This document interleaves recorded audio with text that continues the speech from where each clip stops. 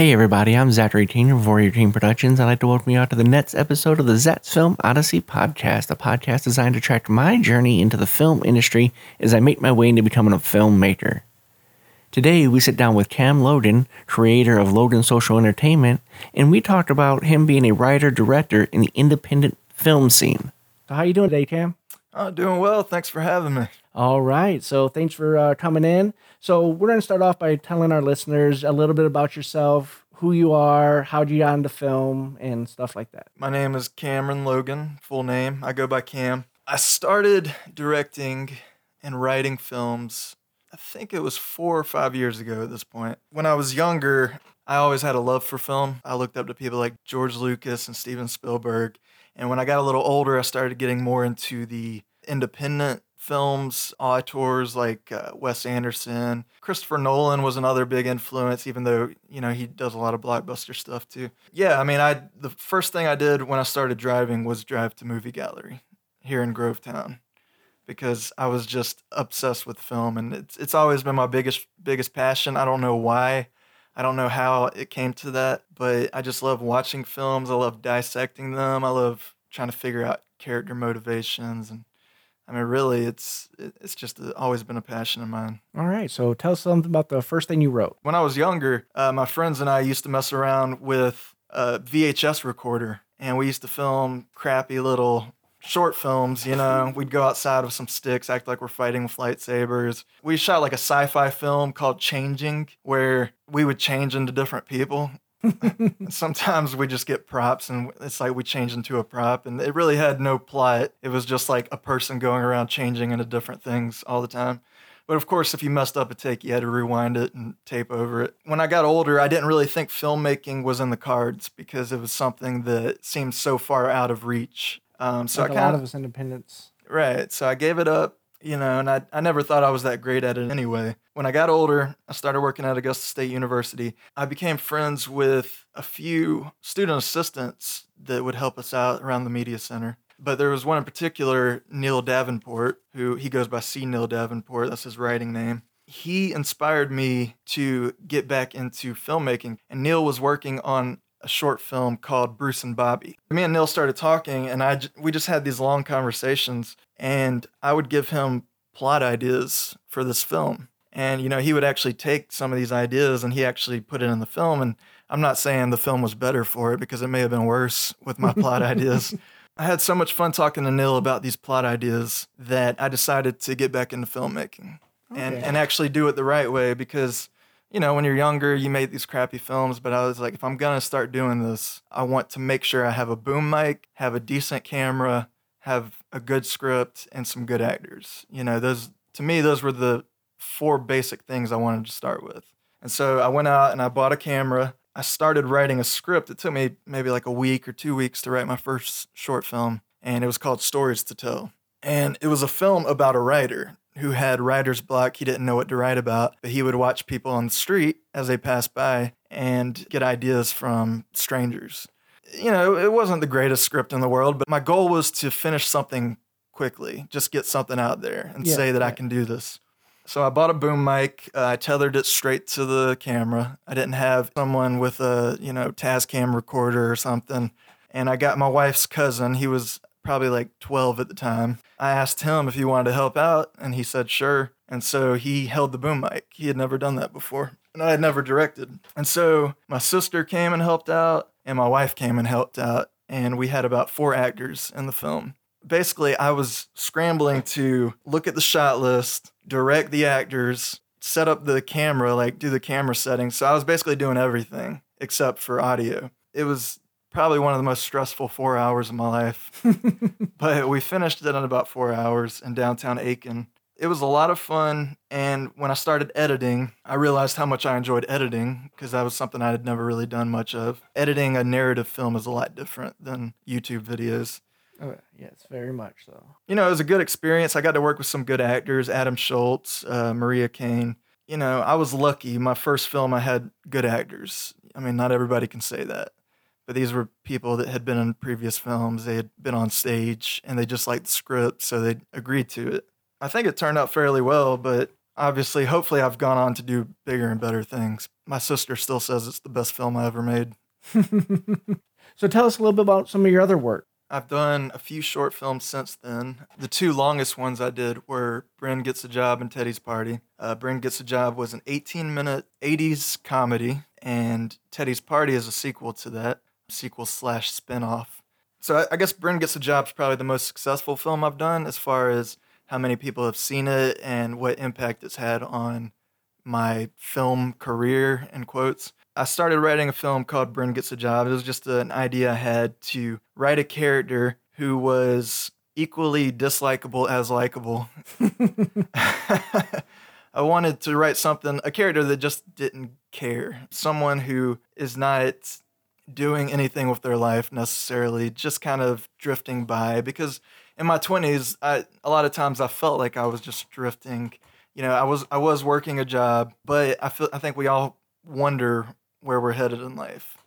And sometimes it feels like we can get stuck. And so that was sort of the idea for Bryn Gets a Job. So I wrote the script. I sort of put it on the back burner because I wasn't that confident in it. And then I was working with my friend Matt Pitchford on another script called Noise, which is a film that he ended up directing. And one thing he asked me, he said, "Hey," he's like, "that Bryn Gets a Job script, do you mind if I direct that?" I almost said yes. But something inside of me did not want to give that one up for some reason. I was just like, there's something about this script that would be fun to make. I started casting with Susan Willis. She has a lot of connections locally. She has a lot of connections with Mama Bear Casting, which is her company. So basically, I asked her if we could start casting for the character of Bryn because I had someone else in mind, but that person just didn't seem like they had any time to work on this project. So I was like, let's cast for Bryn. And Susan was like, okay, well, if you're going to do this, let's do it right. Let's ask actors to send in audition videos. And I had never done that before.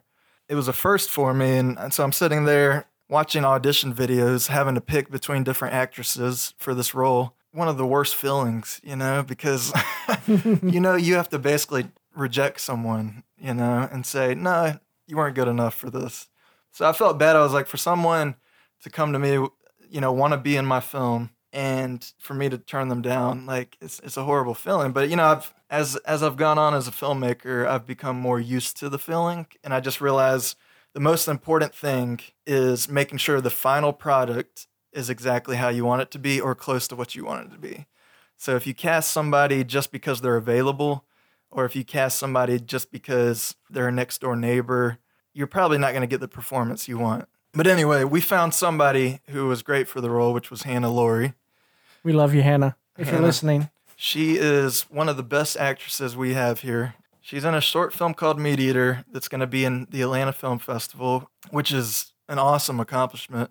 Hannah was great for the role. She had that snark to her, but also that likability. Brandon Fields played Teddy, which was just a small role. It was supposed to be like a stoner type, like sort of like from like Bill and Ted. But when Brandon came in, he was nothing like what I imagined for that role. He just brought his own energy to it. And that chemistry was probably the most successful part about Bryn Gets a Job. And it's something I wanted to bring into the sequel, which was Teddy's Party. I wanted Bryn to be a large role in the film, but I also wanted Teddy to be the main character because I'm just always interested in like trying new things.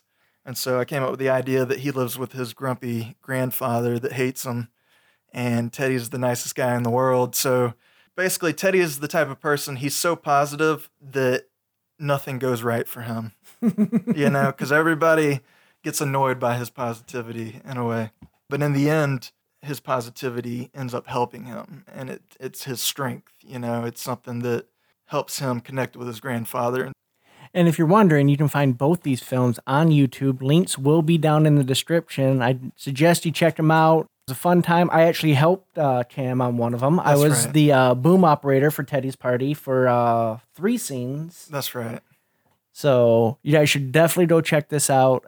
Like I said, the links will be in the description of this episode. And you did a great job, too. I'll say that. Oh, thank you. Thank you. It's the first time I actually did the boom. And, it's funny because I've worked with people who have done a lot of, boom operating, and you did just as good as they did. So, I mean, it was for you to be a first-time boom operator, you did a great job. Well, thank you. Thank you. And it's all about learning and supporting local filmmakers, going out Right. there and helping each other to get our vision across, get our products out there, and to bring attention to Augusta, because we do have talented filmmakers here. Oh, yeah, we got a lot of talented filmmakers. And by the way, he's also from Aiken, so Aiken has talented filmmakers as well. I'm an Aiken/Augusta hybrid because I was raised in the Augusta area, but I moved to Aiken County when I got married. Okay. So it's, I got my heart in both places. All right. From your first film about the writer who gets inspiration from strangers to where you are now, what have you learned along that roadway, as well as what have you refined in your processes of both writing and directing? The first film I made, Stories to Tell, I was working with a very small crew, very small cast. It's not necessarily a bad thing when you're first starting out. As you progress, you want to step up your game more and more with each project. Of course. And if you don't step up your game, you're just going to stay stuck in a rut. You're never going to get out of that rut. So you always want to try something different. You always want to try something new with each project. I worked with Matt Pitchford on that short film Noise that I wrote.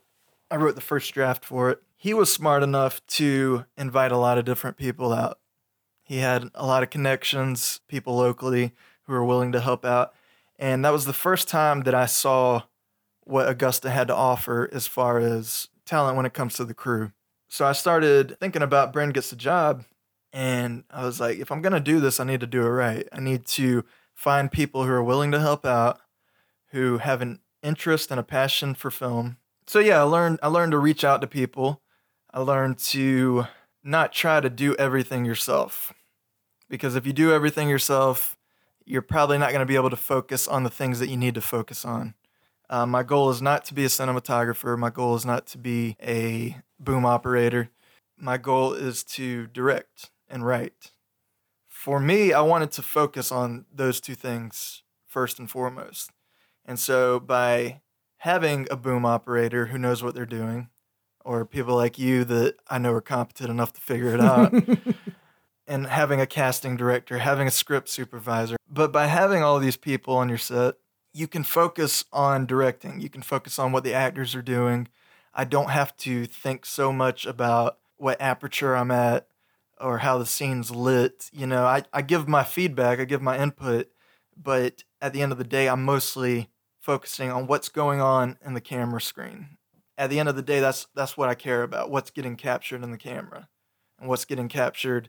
I do try to pay close attention to what the camera is capturing, because when you start editing, you might find something you had no idea was there.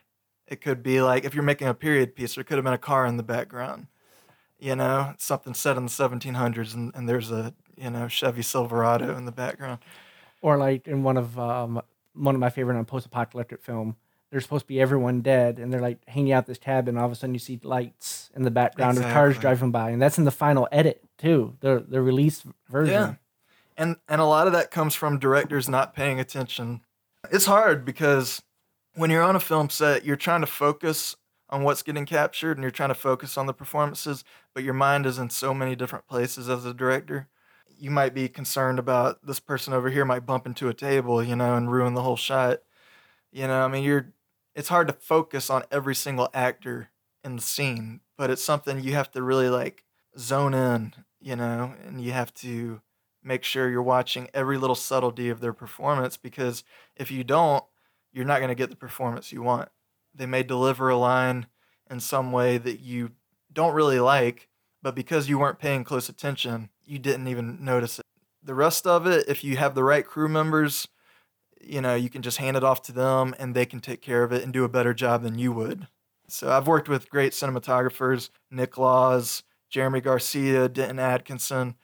I've been lucky enough to work with the best cinematographers here locally, in my opinion. There's a few more good ones I haven't worked with that I wouldn't mind working with in the future. We're talking about you, Terrence. Yeah, Terrence. Yeah, come on, man. Hit me up. But no, all three of them brought something different to each film.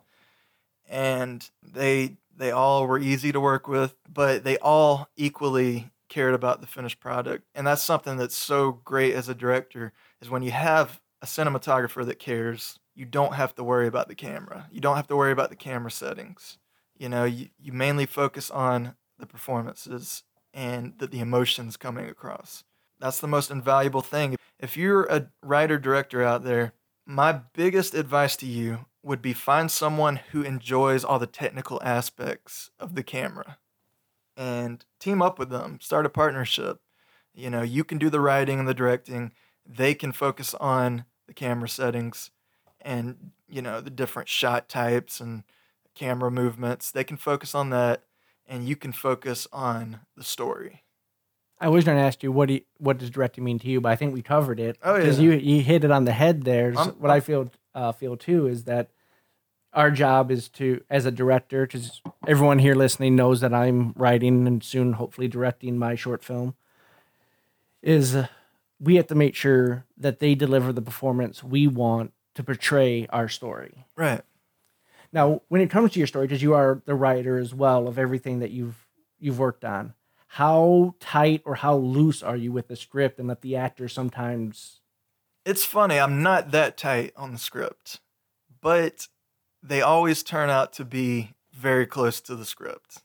But if you're working on a comedy, I always encourage improv.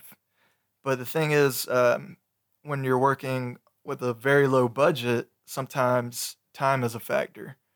And so you might not have enough time to really do 4 or 5 takes of the same scene. At that point, I would say, okay, we got it. Let's move on.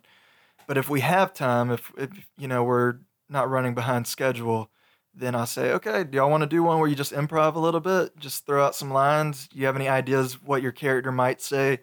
I've done that a few times. I haven't used much of the improv because I think improv is a talent in itself. It's different from acting. What is the best improv line that you've captured yourself? Spoiler alert for anyone who hasn't seen it, but at the end of Teddy's party, Teddy, he's having this touching moment with Bryn, and then all of a sudden, Bryn's ex-boyfriend shows up and professes his love to Bryn.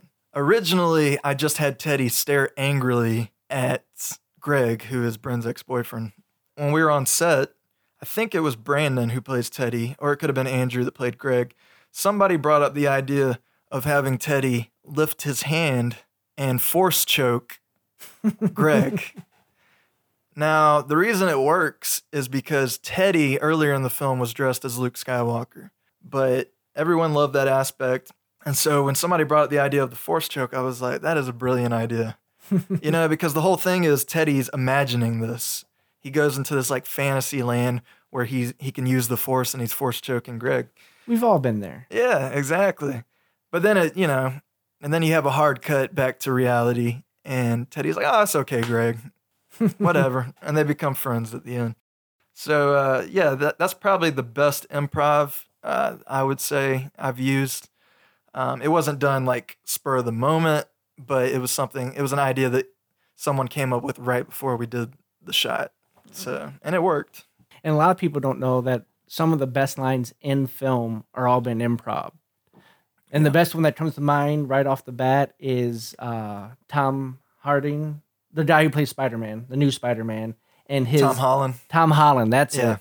And him in his disintegration scene where he's hugging Tony Stark and he's like, "I don't want to die. Don't let me die." That was all improv. I don't feel so good, Mr. Stark. Yeah, that was all improv, which just brings that much more tears when you see it happen. And if you haven't seen Infinity Wars yet, I'm sorry I spoiled it, but it's been a year. Yeah, I mean, Avengers Endgame is almost out, so you need to get on it. When it comes to writing, what is your process? How do you start? Like, when do you do you carry notebooks around with you? Do you have a voice recorder? And then once you have your idea, how do you start hammering out everything? So when it comes to ideas, I'm not very organized. I write it down in this notebook one day. I write another idea down in another notebook. I record on my phone some ideas. I put some in my iPhone notes. And so it's scattered. So first thing I do when I actually decide to write the script is I bring all those ideas together into one place. And I try to, usually that place is my brain because like I said, I'm not that organized. But I do try to write down all my ideas, in like a Word document or Excel sheet or something. And then I start writing. I usually write a first draft. I'm just now starting to get into scene cards, which is where you lay out the whole film through these index cards, and you have them right behind you. Looks like Zach's working on his film. I won't tell you what it's about, but it sounds awesome. So yeah, I mean, scene cards work well, but it's not something that I'm great at. So a lot of times I'll just start writing, because if I can start writing, I can usually figure out where the characters are going to go with the next scene. A lot of times it sort of reveals itself to me. If you know your characters well, if you have them in your head and you have a good idea for who they are, then you'll know exactly what decisions they'll make next. You know what lines they'll say. It'll just start to flow out of you. But that's only if you know your characters well. So like when I was writing Teddy's Party, since I already knew the characters of Teddy and Bryn, I already knew their personalities. I knew exactly how to write in their voices, and I knew exactly what they would say in every situation. So for the new film I'm writing, which is a full-length film, I know the characters very well because they're based off of an existing IP, and that IP is King Arthur. So I'm working on a full-length King Arthur film, and I'm working with a co-writer who happens to be the guy that inspired me to get started, C. Neil Davenport. So yeah, me and Neil are working on the script. So it's the first time I'm working with a co-writer on a full-length script. It's going well. Neil tends to be a little bit more methodical about his process. He's all about making scene cards. He's all about coming up with the log line, and it's just very methodical, which is great because it keeps me organized. Without that, I feel like we'd be scatterbrained, and the script would be everywhere, But it's helped me structure it. Full-length films are a lot harder to structure than short films. Like full-length films, they can fall apart so much easier than a short film. Yes. There's so many more moving parts, and your schedule is a lot longer. Right. And then that's what's going to lead me into my next question is, as a dual vocational, as a filmmaker and having a normal job, how does that play into your filmmaking? It's tough. I'll put it that way. It's very tough because even though I like what I do for a living, my first passion is filmmaking. It's something that I love doing. I enjoy every aspect of it. But that being said, filmmaking, it's not putting food on the table. I'll put it that way. Not yet. I'm working there. I'm working up to that. It's my next project, this King Arthur film. We're hoping to get a distribution deal out of it. So I'm hoping for once to be able to pay everyone on the cast and crew and also make money from the finished product. So, wish me luck on that one. Oh, definitely. Like I said, we got to support local film. Yeah. But I mean, when you get off of work every day, if you're working a 9-to-5 job, you can go home, you can watch TV, you can watch Netflix, you can go home and drink a beer and fall asleep, but you can also go home and work on something you love. And that's what I do. When I get off of work, I go home and I focus on film. Some nights I don't fill up for it. Some nights I go home from work and I say, I'm too tired. I've had a long day. I don't feel like worrying about anything. I'm just going to watch The Office and go to sleep. But a lot of times I go home and I work on the script. And then when the weekend comes, I have all day Saturday and all day Sunday after church to work on the script or to go out and film something or to talk with Neil about different ideas. My best advice to anyone who's working a 9-to-5 job and also wanting to get into filmmaking is find time for it. No matter where you're at in your life, if you're able to quit your job and pursue film and work on Hollywood film sets up in Atlanta or New York or LA, go for it. If you're at that point in your life where you can do that, then do it. If you have a family to support, kids, a wife, in my case, a cat and a wife, Heather, I love you. You do need to bring in money some way, whether it's working on film sets or working a 9-to-5 job. You do need to bring in money so you can accomplish what you want to accomplish. Because it's like that old saying, you have to spend money to make money. And in film, if you're a writer and a director, you're going to have to spend some of your own money. If you sit around waiting for someone to hand you a budget, it's not going to happen.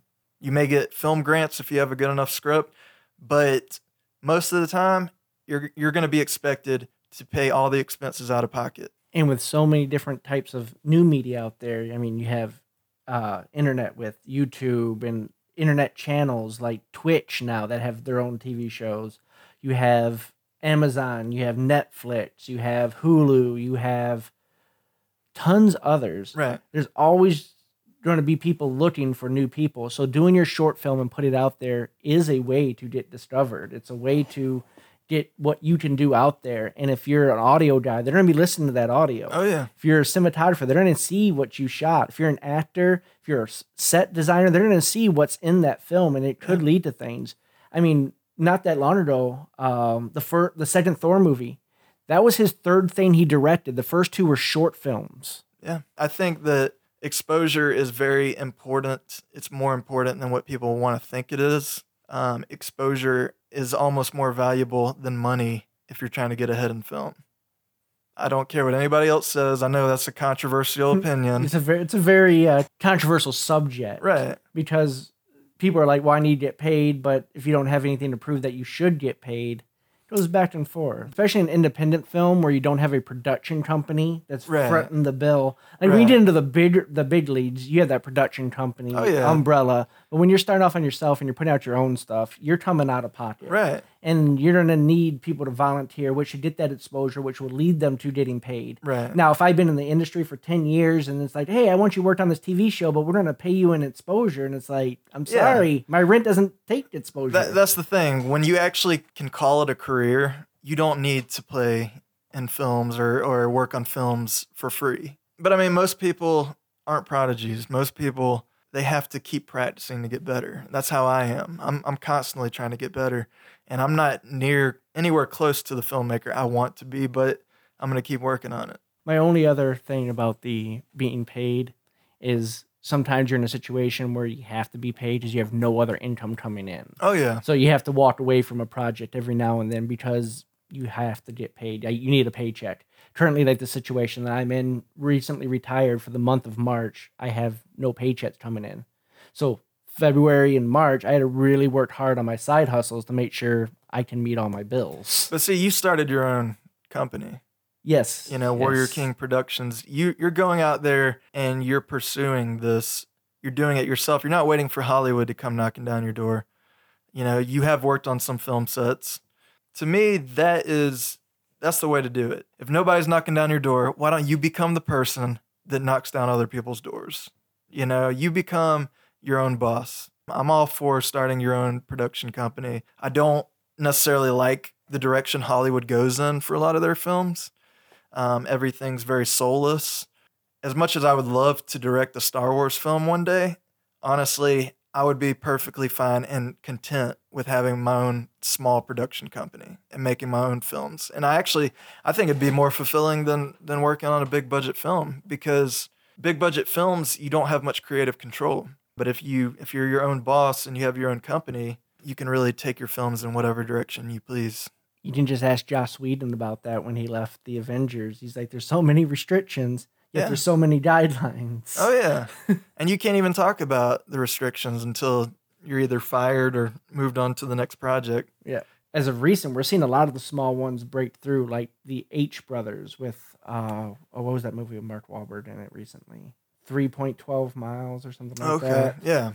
Yeah, that production company was a small production company, and all of a sudden it's released 7 films that's made it to theaters. Back to back to back. Like every time I was in the theater there for a while, I was like, oh, it's them again. And I think a lot of it too is like a film, you have a set time. If you hit 3 hours, you have a long film. Therefore, you have to condense the story. The storytelling has to be at a much quicker pace, unlike a 10-episode television series, a 10-episodic Which would be like a limited series back in the day, but now that's a full season. That's a full season. Yeah. Have you thought about doing anything in a stretch out the storytelling?